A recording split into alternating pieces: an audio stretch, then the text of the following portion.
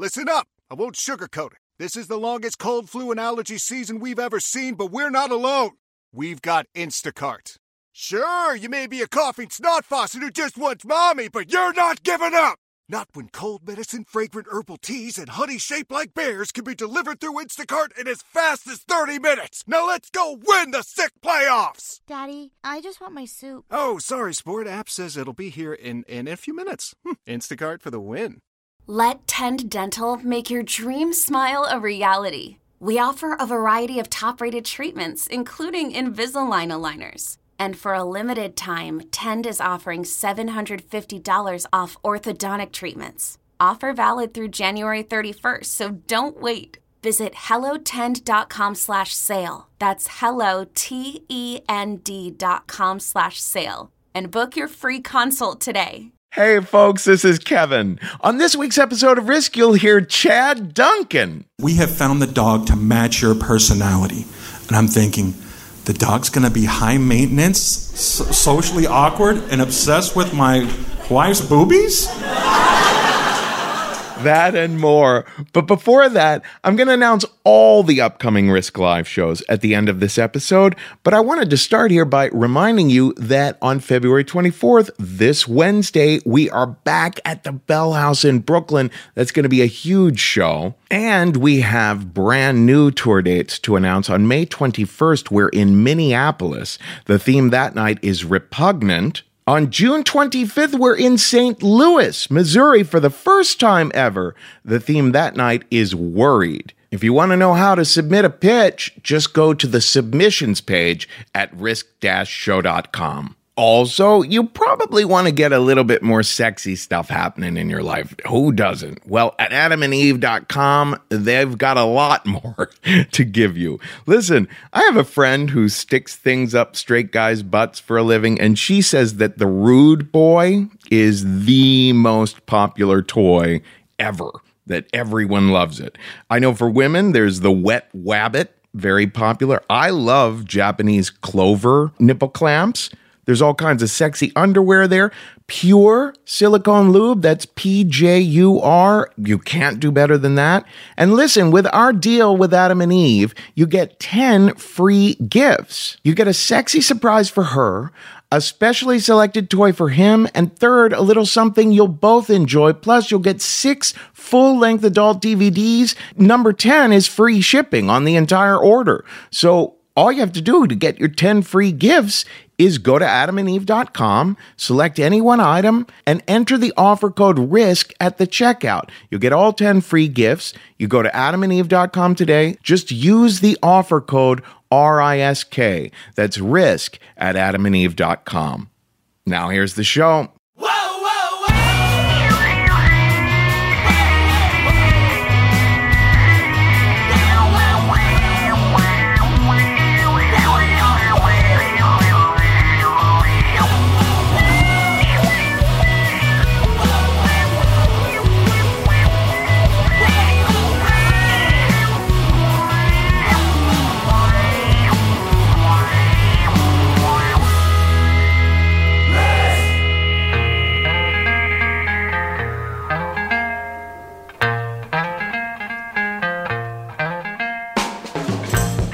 Hello, kids. This is Risk, the show where people tell true stories they never thought they'd dare to share. I'm Kevin Allison. This is Herbie Hancock behind me now, and we're calling today's episode Perception.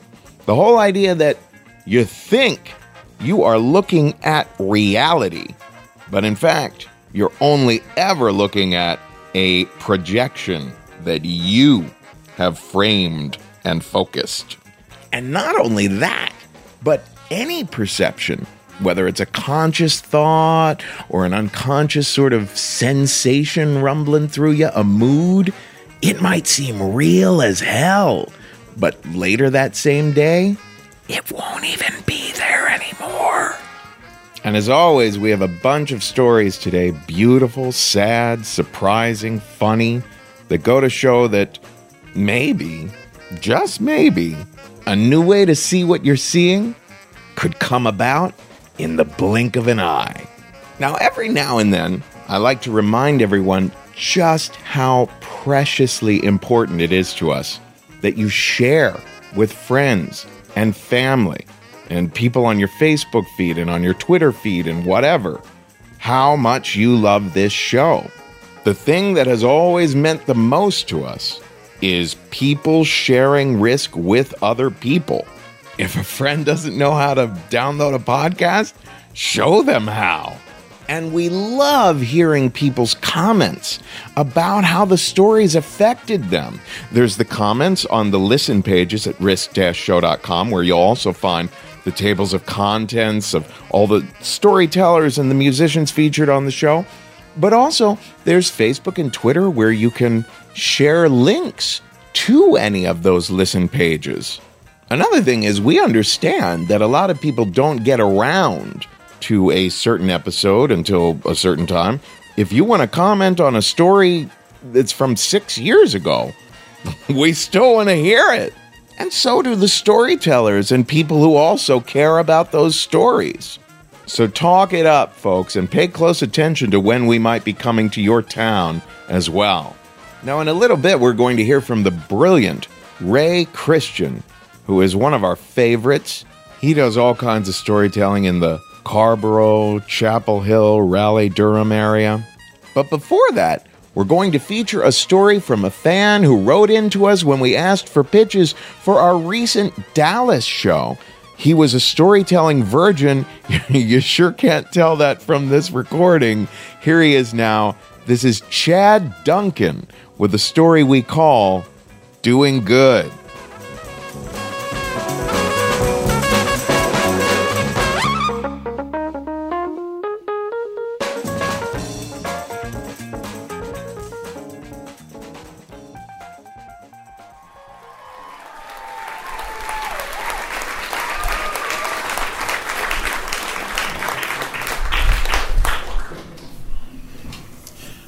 I don't know how it came about, but I realized I was born with this innate ability to read people in seconds.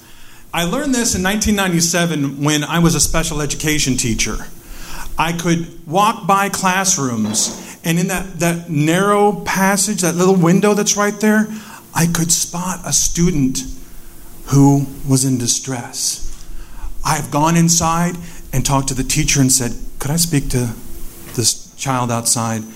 And when they would come out and they learned that they weren't in trouble and I noticed something about them, they opened up.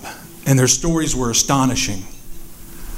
One guy had just learned he and his girlfriend that morning had taken a pregnancy test and he was about to be a father.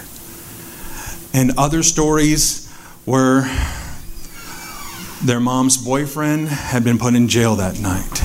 And the worst stories were that the boyfriend had gotten out of jail. And it was amazing to me, and I'm describing to Jennifer, my wife, that I can look at people and I could see exactly that something was wrong. And so I'm sitting in our sectional and I said, baby, I don't know what it is, but it's like Pigpen from the Charlie Brown cartoon. I can see that dust cloud around him, but it's emotions. It's like there's distress. And she says, if you're so good at reading people, how come you haven't noticed I've been pissed off at you the past 2 days? And I'm like, baby, I don't know. Maybe this couch has some lead shielding, or the TV's I don't know, baby. And she just kind of gave me that wink. I knew she was pissed off at me because, ladies, you have those panties you put on, and you know, it's like a signal flare. It's not happening. To me, I call them kryptonite panties because there's no man to steal that night. So when I get back in the classroom, not only can I just look at the students and tell that something's wrong, but I also could help them regain the rest of their day. I could build them back up. And so what would be so amazing is these students, because of whatever had just happened, they were afraid that their mom was going to get called, that they were going to be arrested, suspended, or their probation officer would be called, that I would let them know, it's okay, you're all right. You're with me, We're going to make it through this day, because we still had 6 hours to go. So putting them back together, once I could see that they were working, I would go by them and I would say, "You're doing good." And it was in those moments that when I could encourage them and I could build them back up, that truly filled my heart. Well, it was one day in 2011, February 2011. I had pulled out my BlackBerry. Does that say 2011 BlackBerry? And I'm looking at the screen, and the screen it's smeared. And being a special ed teacher, looking down, that's a bad idea. So I immediately looked back up, and I realized there was a crisis, and I needed to get my attention back to them. So I put it back in my pocket, and we averted that crisis. Well, later that night, I pulled my phone back out of my pocket, and I looked down at it. And the screen was still smeared. And so I said, "Jennifer, my new BlackBerry, it's messed up." And she said, "No, it's fine." And it was one of those dismissive moments that I knew she really hadn't looked at it. And so I sat down next to her. I said, "No, sweetheart, look. Half of it's smeared." And I remember these words that she said to me: "There's nothing wrong with your phone." And I just thought, with everything that had been going on, allergies, I'm just going to go to sleep. And I went to sleep that night, and when I woke up, there was this field of electricity, like the static on a television set, only it's pulsating. And I opened my eyes, and there's no difference. And I'm like, "Oh, this is a nightmare. I need to wake up from this." And so I sat up and I opened up my eyes, and there was no difference. And I fumbled to the bathroom, and I flipped the light switch on, and I flipped the light switch off, and there's no difference. And so the power must be out. So I go to the next room, and I flip that light on, and I flip it off, and there's no difference. And so I go back and I say, "Jennifer, something's wrong with my eyes." And we go to the orthodontist. Well, hi, go to the orthodontist. There's nothing wrong with your eyes. Your teeth, however, are horrible. We go to the eye doctor. I know that's right. I went to the eye doctor. And the eye doctor, he's dilating my eyes and poking and prodding, and he's looking in there, and he says, "I think I've seen 3 cases of this. 2 were in med school 25 years ago, and you're number 3. I think this is choroideremia, but you're going to need to talk to an expert." And I'm saying, "What about these flashes? When do they go away?" And he says, "I don't know anything about this." And so my wife and I, we went back home, and Jennifer and I just theorized that night, what am I going to do? And we called my principal up, and she said that my teacher's assistants, they would do my lesson plans, that they would do everything that involved sight, and they really wanted me to be the advisor, because I've always been the one to help solve those crisis moments and build those kids back up, and they wanted me to be there as an advisor. So I went there, and that next day, Jennifer took me to school. My assistants brought the students in, and they taught, and the students really didn't realize he's blind.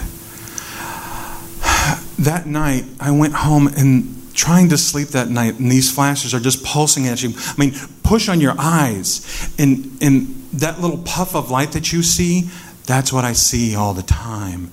And I'm trying to go to sleep.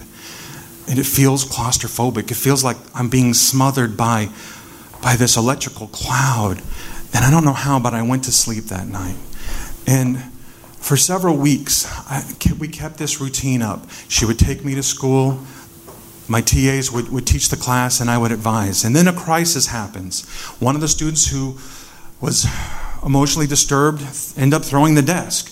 We got the students out, and I'm trying to de-escalate the kid because the mind is still willing, and my TAs, they're just about to come in the room, and there's this sound, and I don't know what that sound is, and the next thing you know, I can tell my teacher's assistants have restrained the child. And I guide him through these moments, and I bring him back, and I restore that stability. I don't know where that comes from, but I'm able to get him back.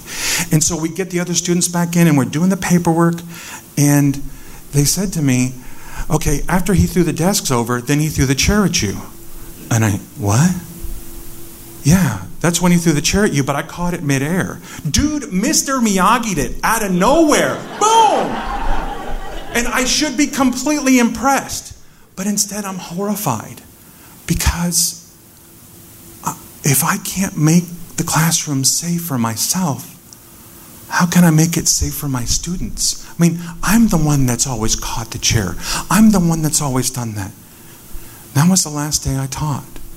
And I went home, and we had an appointment to go to the specialist. And the specialist saw us, and he says, yeah, what you have is scleroderemia. This is genetic. Yeah, you're blind. Thanks. You know, it was final, that finality. And I went back home, and that we had just moved into this new house, and the house that we had that felt like a castle kind of became a prison, because Jennifer would go off to work, and I'm like that Garfield cat right at the window waiting for her to come home. I mean, what else was I going to do? I couldn't use the microwave. It's just flat.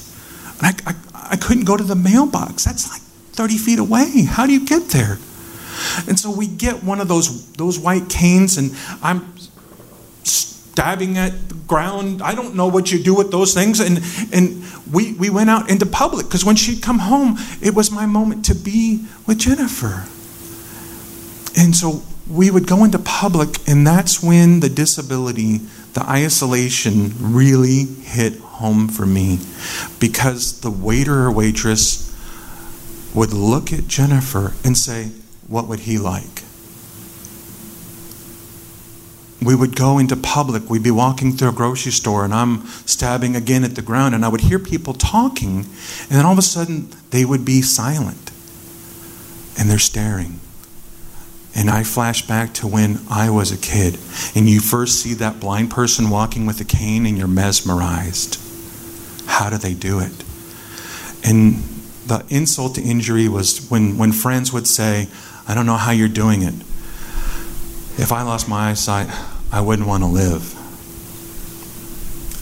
I was there, because I wasn't living. I was staying at home, waiting for Jennifer to come home. And depression is one of those things where anybody drinking tonight? That's okay. So some of you have had some drinks where you've had like 8 too many. You should have stopped a while ago, and you're at home, and you're laying in the bed, or maybe you're on the car ride home, and gravity is just sucking you deeper into the chair or the bed, and the whole room is spinning. It feels like you're on a roller coaster, and all that blood is just pouring out of you, and everything hurts to move, and the only thing that you know to do is throw up. That's depression. Only you can't throw up to get rid of it. And so I had struggled at home, and I didn't really know what to do, because what do you do when you're blind? How do you get better from there? Well, I decided I was going to teach myself how to go back to school, and I was going to get a master's in social work. So I start struggling, and I start trying, and it becomes more and more difficult. And I'm thinking, I'm such a burden on my family. I'm such a burden to Jennifer. I mean, she goes to work, and she works hard all day, and then she's having to come home, and she's having to check the mail, and she's having to do all this stuff. And how am I helping? I'm just a burden. And I remember just being so frustrated that when I knew she was gone, I just said, this is not the life I wanted. I had so much plans. I don't want this for me. And it was in that moment of clarity that I realized that Jennifer was still there. And even though that I'm stuck in myself, I can't see, she's still choosing me. She believes in me. And in that moment, realizing that she was fighting with me, I remember when she came home and I said, sweetheart, I'm going to be better. I'm going to stop crying. I'm going to do better. And so when we went out into public, I'm using my cane and I'm getting better at it. And when we go to those restaurants and the server would turn and say, what would he like? I'd look at him and I'd go, reckon I'd have them French fried potatoes.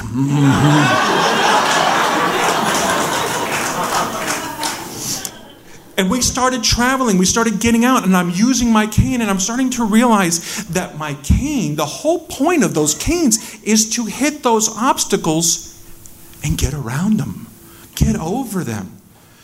And I had to learn that my sense of humor would work, and that's how I could deal with some of those people with the cruel things that they would do. We were traveling, and Jennifer is describing, okay, you're going to walk 10 feet, and the guy's room is on the left, and then hook a right. And this guy walked right past me, went right up to her, and he was Irish, and he goes, would he be needing a disabled toilet? And I said, no, I need one that works. Honest to God, true story, okay? This is risk. I truly said that in that moment. I was so proud of myself. I was like, yes, I got him.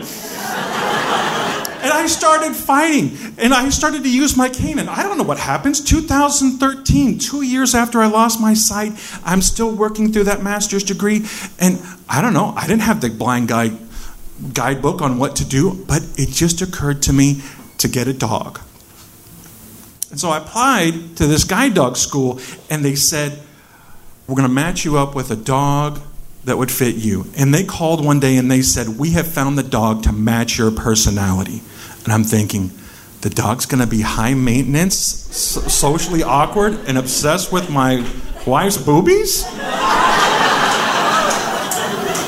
That's going to be weird. Definitely awkward.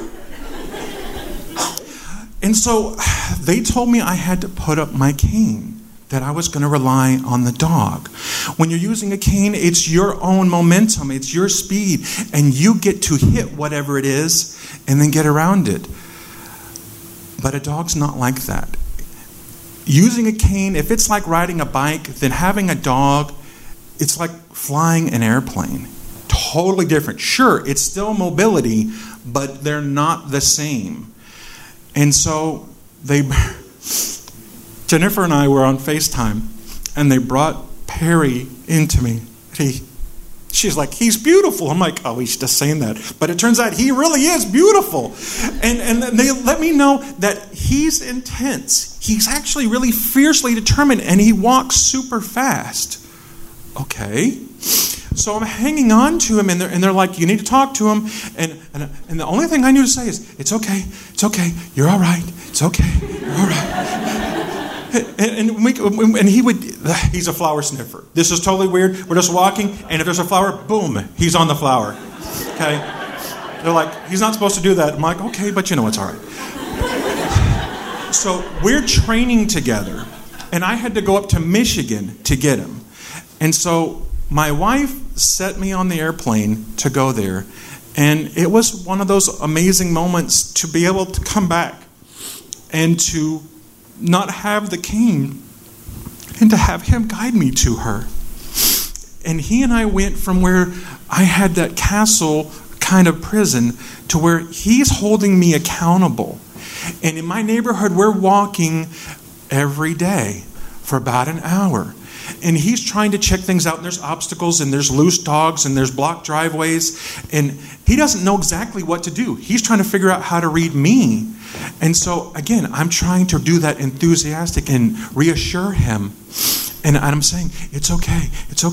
And there would be a dog barking off right there, and he's noticing, and he's jiggling in the harness, and he's wanting to go over there. He's wanting to say hello to them. And I'm saying, it's okay, it's all right. And he'd refocus. And when you refocus, I'd say, you're doing good. And he would kind of settle down. It's been 5 years to the month since I lost my sight. And the path that I was on for 38 years, I couldn't see it anymore. The plans I had were gone. And the flashes are still here with me. And even though they stole my sight, Jennifer is still with me. And the path is different. And I'm not a teacher anymore. And I'm a social worker. And I have a companion with me now. For this lifelong trip that I have, it's one of those moments that when I'm working and doing the social work, we come home at the end of the night and I put on my running shoes and I put on his harness and we go for a walk. And it's that amazing moment where we're walking at night and it's just him and I, and it's quiet and the mist is starting to just hit me a little bit, and I hear my footprints and I hear him breathing. And I say it a lot, and I realize that when I say, it's okay, it's all right, you're doing good, it's because I need to hear those words. Thank you.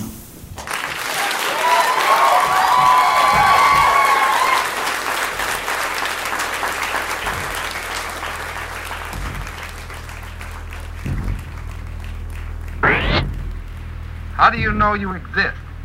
Well, of course I exist. But how do you know you exist? It is intuitively obvious. Intuition is no proof. What concrete evidence do you have that you exist?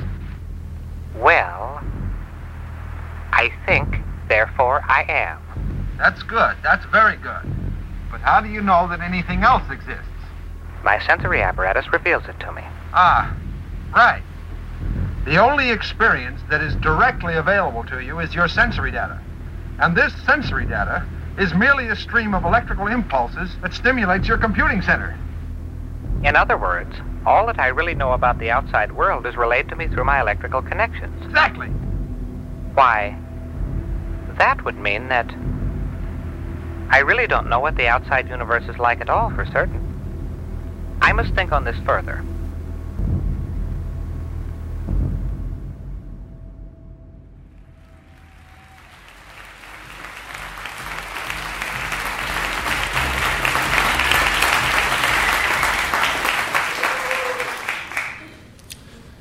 I first met him about 1968 when I was about 9 years old. I was in the third grade in Richmond, Virginia, in a part of town that was called Church Hill, which was basically a dilapidated black ghetto where even the worst parents would warn their kids about encounters with the police, stray dogs, getting hit by cars, picking up discarded condoms and used needles off the street. It was the kind of place that was wrecked with crime. Well, he owned a small candy store, and we called him Candy. The store consisted of basically 2 small rooms, a tiny little bathroom, potbelly stove. There was a glass countertop, and underneath that countertop, he kept an assortment of cheap penny candy. And on the top of that glass countertop, there were an assortment of jars, 3 jars that were usually half or a third full with often stale cookies. And you could bet that whenever it was raining outside or it was cold outside or whenever we didn't have a day going to school, that candy store would be packed full of kids. Kids whose parents were working too hard to be engaged, or kids whose parents didn't give a damn to be engaged. I mean, the sickly kids, the hungry kids, the weird kids, the odd kids, the misunderstood kids, kids like myself. Now, Candy, he had this special group of kids, special kids he would call us, where he would get us together and he would talk to us about things that adults normally wouldn't talk about. And Candy, he didn't talk to us like regular adults. He talked to us in a way that kids could understand. He asked us questions like, what's your favorite color? What's the best cartoon? What do you want to do when you grow up? Who's your favorite teacher? What's your fantasy? That's the kind of guy he was. And he taught us things about the human body, too. Like, there was a difference between what boys and girls got between their legs. We would have peeing contests out back to see who could pee the furthest.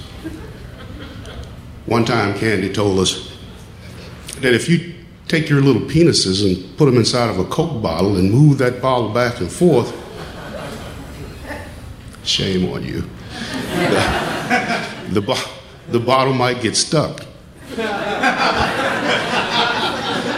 Well, one of my friends, Tim, he tried it and it did get stuck. And he cried and we laughed and it created such a commotion that Candy decided that we needed to have a little meeting. So he got his special kids together and he said, listen, you can't be telling people about our stuff. Remember what I said before, that grown-ups, they don't understand. They don't want you to learn things. I said, well, it was funny, but okay. Because Candy understands things. Because when the kids were teasing me one day, and because I had worn some torn pants to school, it was Candy who said, hey, you leave him alone. You come over here and apologize right now. And they did. And Candy sat me on his lap, and he told me what a good boy I was, and how special I was, and that all my dreams were going to come true. Because that's the kind of good guy that he was. I remember that Candy used to like to play hide and seek with his kids a lot. And one day I went up to the store and the door was not locked, but there was a sign on the door that said closed, but that didn't really mean anything with Candy. So I went inside the store and I opened the door to the tiny little bathroom, and inside I saw Candy and one of the boys sitting on the toilet at the same time with their pants down. And I was thinking to myself, what a genius. Only Candy could think about how efficient it is for two people to use the toilet at the same time. This is the only way to explain what I was seeing. Because as soon as I pulled the door open, Candy stood up and pushed the boy down. And he went, yay, you found me. You get the extra candy. That's the kind of good guy he was. Now, there never were a lot of adults or other teenagers going inside the store ever, with one exception. Occasionally, these older teenage boys, would be just one, would come in the store and hang out. And Candy always identified the boy as his son. But they seemed to change faces all the time. Didn't look anything like Candy. In fact, the only thing that they had in common with him was their love of playing with kids like he did. Candy would squeeze you and spin you around and slip his finger down the crack of your bottom and say, you like that, don't you? And we would say, yeah. It was so funny. It felt awkward. It was weird. But why not? I mean, it was Candy. I remember how stunned and shocked I was when one day this man rushed into the store and he was cussing and yelling and he was dragging this boy by the arm, one of the regular boys who came in the store, and the boy was screaming, Daddy, no, Candy didn't do nothing. And the guy started screaming and cussing at Candy. He said, you faggot, what did you do to my son? What did you say to my son? And he punched Candy in his face, and all of us kids started to cry. Some kids went, no. Some kids went, stop. The boy kept saying, no, Daddy, no. The man punched him and stumped him. He threw Candy on the floor. He kicked him again. He rolled him over on his stomach. He pressed his face into the hardwood floor and started rubbing it back and forth. When he pulled his head up, you could see what looked to be 1,000 splinters that was all inside his eyelids, under his nose and his lips. Candy had blood coming out every hole in his head, and he moaned, and the man dropped his head to the floor. All of us kids screamed, and we scattered, and we got out of the store at once. Well, a couple of weeks passed, and the store hadn't reopened. And when it finally did, once again, Candy found it necessary to have a little meeting with us kids, us special kids. And he called us together, and he said, you know, sometimes kids lie, and sometimes adults don't understand about stuff. And I said, Candy, what do you mean stuff? What stuff? He said, you know, our stuff. Well, I didn't want to look stupid and ask him to explain what stuff meant. But I did ask my mama, and I did ask my school teacher, and the funny thing is, it was just like Candy told us. Adults don't want you to know nothing because my mama and the school teacher both responded the same way. They were very quiet, almost in a whisper. They asked me, what did he do with his hands? What did you do? What did he say? And most importantly, did you tell anybody? Well, listen, you don't need to be telling people about stuff. And eventually my mama just said, look, don't go over there anymore. You don't need to be going over there. Talking to some of the other kids, I found out that their parents had told them basically the same thing. But how were they going to stop us from going over there? We weren't going to tell them. We weren't going to let them know. We liked hanging out with Candy. He was just that kind of guy. Well, a few months after that, it seems that he had got robbed and beaten up savagely by some guys. So badly, in fact, that he had lost some of his hearing and some of his vision, and he was completely disabled, and he wasn't able to keep the store open. And eventually the store became abandoned. It got boarded up. In the years that passed, and I had the opportunity as a teenager to walk back and forth past that store with some of the other kids in the neighborhood, invariably when we walked by, somebody would say, Candy. And people would respond with, damn, shit, bastard. Some people said nothing. And every once in a while, somebody might walk quickly and even cry. But we never asked why. My senior year in high school, I had the opportunity to get involved with something in the drama club had going on, where they were going to various retirement homes to put on a Christmas program where they were singing Christmas carols to some senior citizens. So I volunteered, mostly with the desire in mind to get out of going to class. But hey, it was a gig. One of the performances that we had, I noticed that they had a lot of elementary school kids were there, probably to add to the festive atmosphere of the place. And I noticed that a bunch of the kids were surrounding this one old guy, and they were jumping up and down and squealing and looking like they were having a good time. And I looked at the guy, I knew he looked familiar. But it didn't take much longer for me to realize that that was Candy. Now, maybe only 7 or 8 years had passed, but he looked like he was 100 years old. But he still had the same charisma, that same dynamic. As I could see all those kids surrounding him and the way they were jumping up and down and squealing, I mean, they couldn't help themselves. And in that moment, I could feel and I could see what those kids were feeling. He was so wonderful. He was so kind. He was so trustworthy. He was lovable, revered for his age, probably misunderstood, tolerated.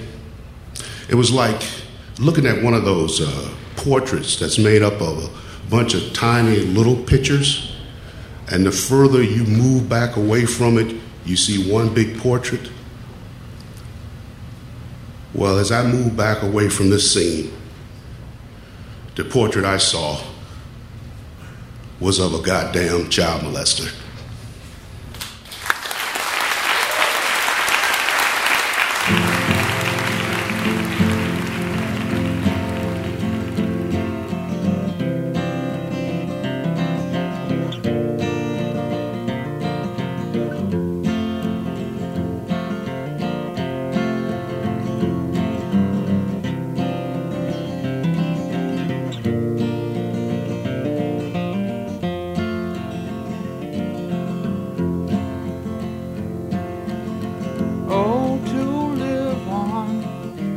Sugar Mountain, with the barkers and the colored balloons. You can't be 20 on Sugar Mountain, though you're thinking that you're leaving there too soon. You're leaving there too soon.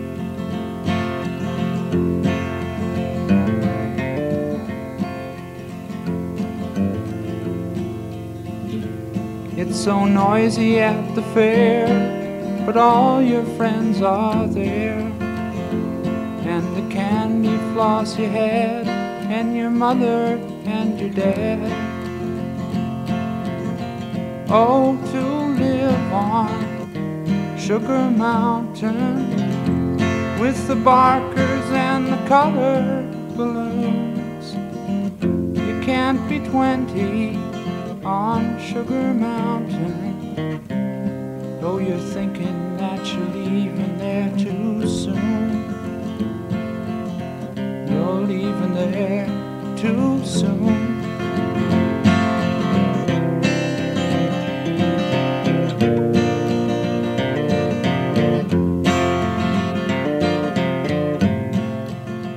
This is Risk. This singer certainly needs no introduction, except, as always, for Risk's producer, JC. So, JC, this is Neil Young behind me now. And we just heard from another legend, at least in the world of Risk, Mr. Ray Christian, one of our favorites. Ray, if you want to find him, he's on Facebook at What's Ray Saying? And I have heard through the grapevine that he has a podcast of his own coming soon. So look forward to that. Our last story today comes from another good friend and wonderful storyteller, Gail Thomas. You can find Gail at gail-thomas.com. Here she is now at the Risk Live show that we recently did in Austin, Texas, with a story we call Now or Never.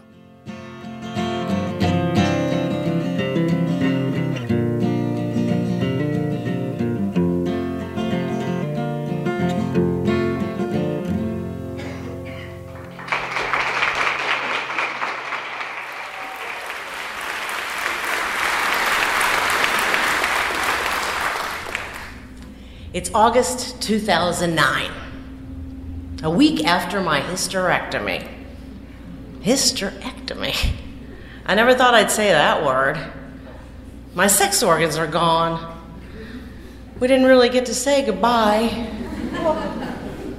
I mean, I didn't plan on having kids, but I don't know, maybe the ovaries sort of balanced something else out or something, you know? I notice when I look in the mirror that my ass looks smaller. I can't really walk that well, and I can't bike, so I take a cab to my post-op appointment. This is when my young, good-looking surgeon will shake my hand and tell me, we got all the cancer.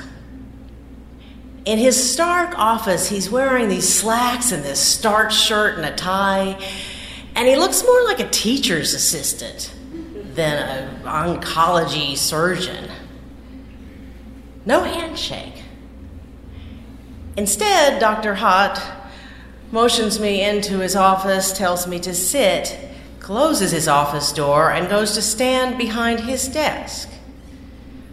I wish he would just smile or sit next to me. I feel like a student that just failed a big exam and I'm about ready to get punished. He starts to pace. Mrs. Thomas, it's serious. The cancer has spread from your uterus to your ovaries. I'm not sure if we got it all. I don't want to give you false hope. Well, why doesn't he want to give me hope? I like hope. Hope is good. I'll take hope. Mrs. Thomas, if you don't do exactly what I say, you have a 50-50 chance of being alive in 5 years. It's stage 3 endometrial cancer. wish he'd stop calling me Mrs. Thomas. I mean, this guy just took my uterus, my ovaries, and my fallopian tubes out of my vagina. I think we can be on a first-name basis. He continues. You must begin 6 weeks of radiation, 5 days a week, followed by 6 months of chemotherapy starting immediately. Whoa. He continues with more numbers, but I don't really hear anything. All I hear is 6 weeks of radiation, daily, followed by 6 months of chemotherapy. And he just continues, but all I can hear is 6 weeks of radiation, daily, followed by 6 months of chemotherapy, starting immediately. Inside, I'm screaming in my head. It's like, no, it's not that bad. That's not necessary. Stop pacing. He calls it protocol, standard treatment. It sounds like a threat. I'm just a number to him. Now, I can barely walk. And research says that you should heal from surgery before you begin radiation. And I don't have a medical degree, but I do have a law degree, and I still hate confrontation, but I'm really good at research. And research also says that what is standard treatment one year is over-treatment the next year. I had watched a friend of mine get frail as she declined from years of treatment. And the New York Times every year has these articles about this sort of thing. What if she'd still be here? I have other reasons to be concerned about this Dr. Hot Cold, I call him. 1, I have a fever that is so strong I can't sleep at night. I also have so much drainage coming out of my body that I'm wearing adult diapers, and when I walk the dog, I can't make it half a block without changing. What are the statistics on that? Plus, I woke up during surgery, and I heard him scream, "She's not supposed to look like that. She shouldn't be that bloated." He doesn't even want to talk about side effects. Doesn't he know that there's more to my life than just living?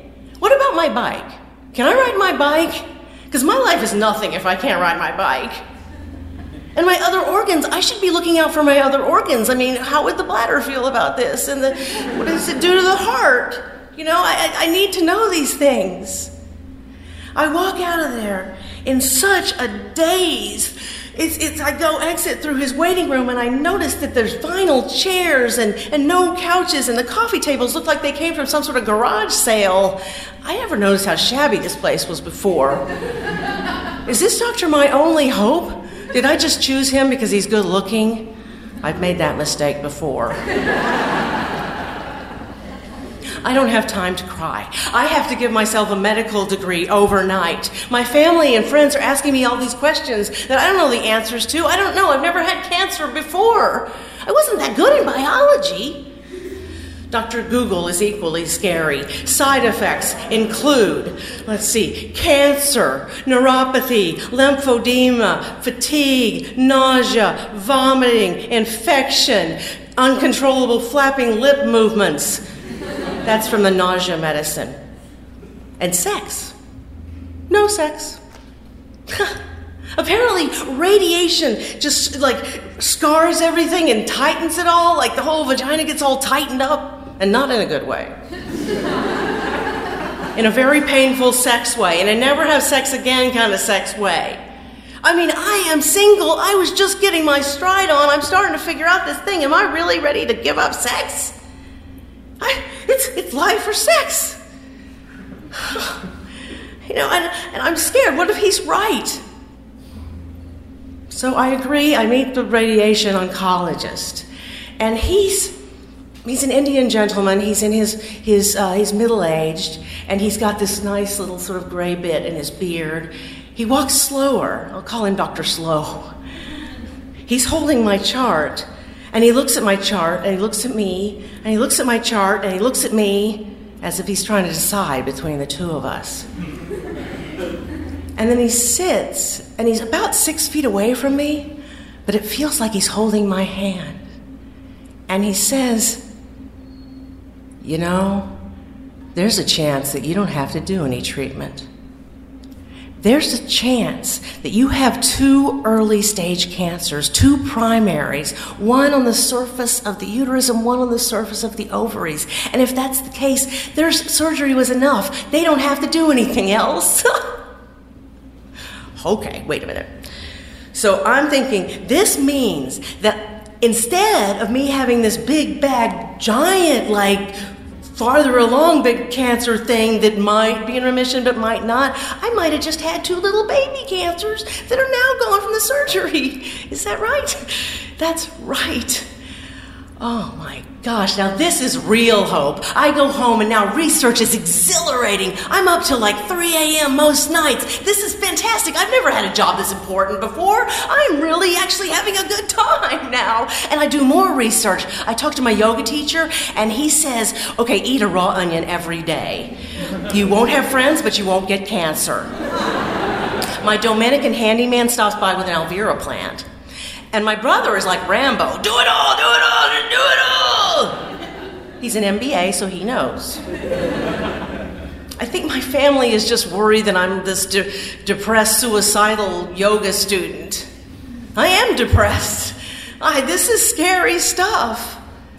So I agree to radiation. But first I have to go to what they call a radiation simulation appointment. This is when they get you where you get you ready for the real thing. That treatment room is in the basement of the hospital. The same vinyl chairs, the same garage sale furniture. And I go into the treatment room and it's pretty good size. It's about half the size of the stage, but there's boxes everywhere and it's dusty. There's a radiation room, but it looks like it doubles as a storage closet. I lay down on this long table and the nurses measure my hips to make sure, with this mold that I'm going to sit in, to make sure that the radiation goes to the same place 30 times. And then they do this other thing, zit, zit, zit. It's 3 pen-sized tattoos to make sure that the radiation goes to the same place 30 times. It doesn't feel right. I go home, wait a couple days. It doesn't feel right. So the morning that I'm supposed to start radiation, I call the office and I say, I'm not coming. And I do more research. I get more pathology reports. I get 3 more pathology reports. And one of the pathology reports from a very prestigious hospital says 2 primary cancers, early stage, no treatment necessary. Just like Dr. Slow said. God love the radiation oncologist that doesn't want to give me radiation. I'm so excited. So I call Dr. Hot Cold on the phone and I tell him, and he says, 6 weeks of radiation daily, followed by 6 months of chemotherapy. He won't listen. His way is the only way. And then he goes on vacation, and I cheat on him. And I start meeting with doctors all over New York City. They tell me the same thing, that they say that anything's possible. It could be either one of these diagnoses. They don't know. They're not sure. We're never going to know. My friend Joe asks me, why are you still with Dr. Hot Cold? So I break up with him. On email. I told you, I don't like confrontation. By now, I have found Dr. Kind. And he's in his 50s. He's got this sort of very short, sort of thin, white, curly hair. And he nods, and he makes eye contact, and he calls me by my first name, Gail. And he listens, and he smiles, and he nods when I tell him about my fears and frustrations. And he doesn't laugh at me when I say, what's the least amount of treatment I can do without seeming suicidal? He meets with the hospital treatment board, and they talk about me. Not a statistic. They talk about me and what is right for me, who I am. And they come back and they say, no radiation necessary. And then he tells me that there's a study in Italy that says that 3 rounds of chemotherapy is enough, so that's half of before. We compromise.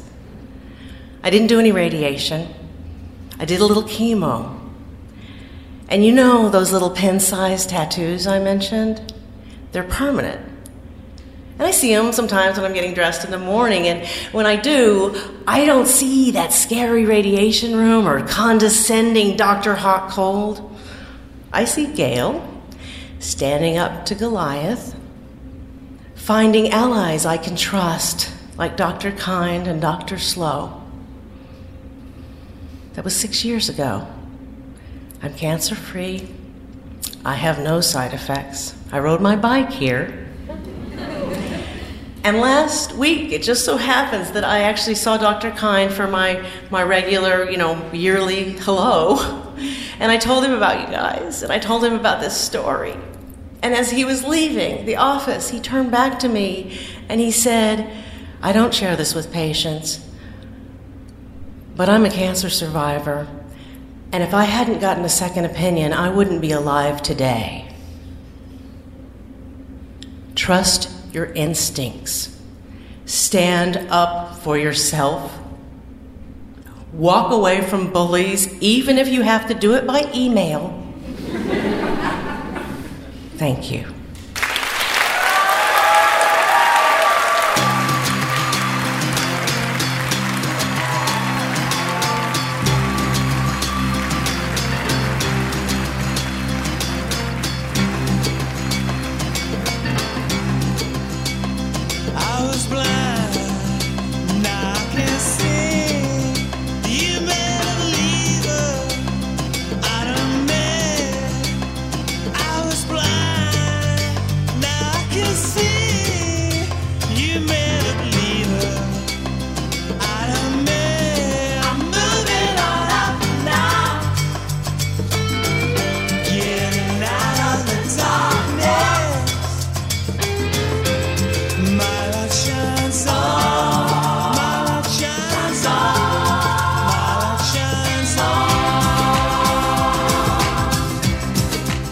That is all for this week's episode, folks. And now I will tell you a ton of places that Risk is coming live in 2016. First, there's February 24th at the Bell House in Brooklyn. Huge show. Be there. Then on February 25th, we're at the Nerdist Showroom in Los Angeles. On March 10th, we are in Chicago, Illinois. That's going to be a fantastic show at the Concord Music Hall. March 26th, we're in Washington, D.C. And you know what? We're still taking pitches for that one. The theme is Powerless. The pitch deadline is February 27th. On April 27th, we are in Vancouver. Our first time ever in Vancouver at the Biltmore. The pitch deadline is March 30th, and the theme is Overwhelmed. On April 28th, we are in Seattle, Washington at the Vera Project again. The theme is Enraged. The pitch deadline for Seattle is March 31st. Then on April 30th, we are in Portland, Oregon. The theme is Despair. The pitch deadline is April 2nd. We're still nailing down a May date for Boston, but May 21st, we are definitely in Minneapolis again. It is Repugnant. Repugnant is the theme of the show that night, and I don't have a pitch deadline here on the thing, so just start pitching us for that. Finally, on June 25th, we're in St. Louis, Missouri. The theme is Worried. Again, I don't know what the pitch deadline is. But St. Louis, start pitching us your worried stories for our June 25th show. You can find out more on the submissions page at risk-show.com. I've said it before and I'll say it again. If you love the show, share it. Share it with your friends. Share it with your family. Send links to specific episodes via Facebook or Twitter. Those are the listen pages at risk-show.com. Comment on the show on our site and on social media. You might have to warn people, the host is a little insane. Some of the ads are songs that are batshit crazy, but hey, there is only one place you can so consistently find stories this bold. Folks, today's the day. Take a risk.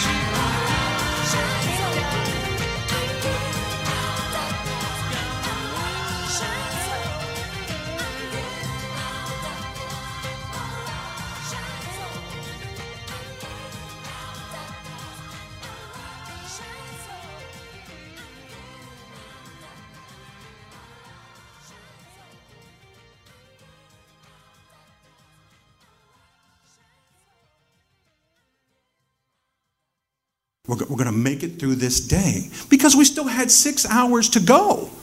So I had to kind of put Humpty Dumpty back on the wall. And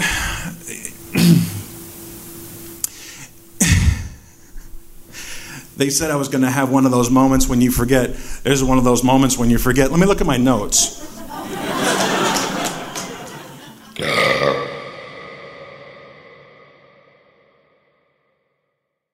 Celebrate and save at Ashley's Anniversary Sale. With Hot Buys, your choice of colors starting at just $3.99. Ashley Sleep mattresses starting at $2.50. Plus, receive a free adjustable base with select mattress purchases. And shop top mattress brands like Stearns & Foster, Tempur-Pedic, Purple, and Beautyrest Black with 60-month special financing. Only at Ashley. Subject to credit approval. No minimum purchase required. Minimum monthly payment, down payment, tax, and delivery may be required. See store for details.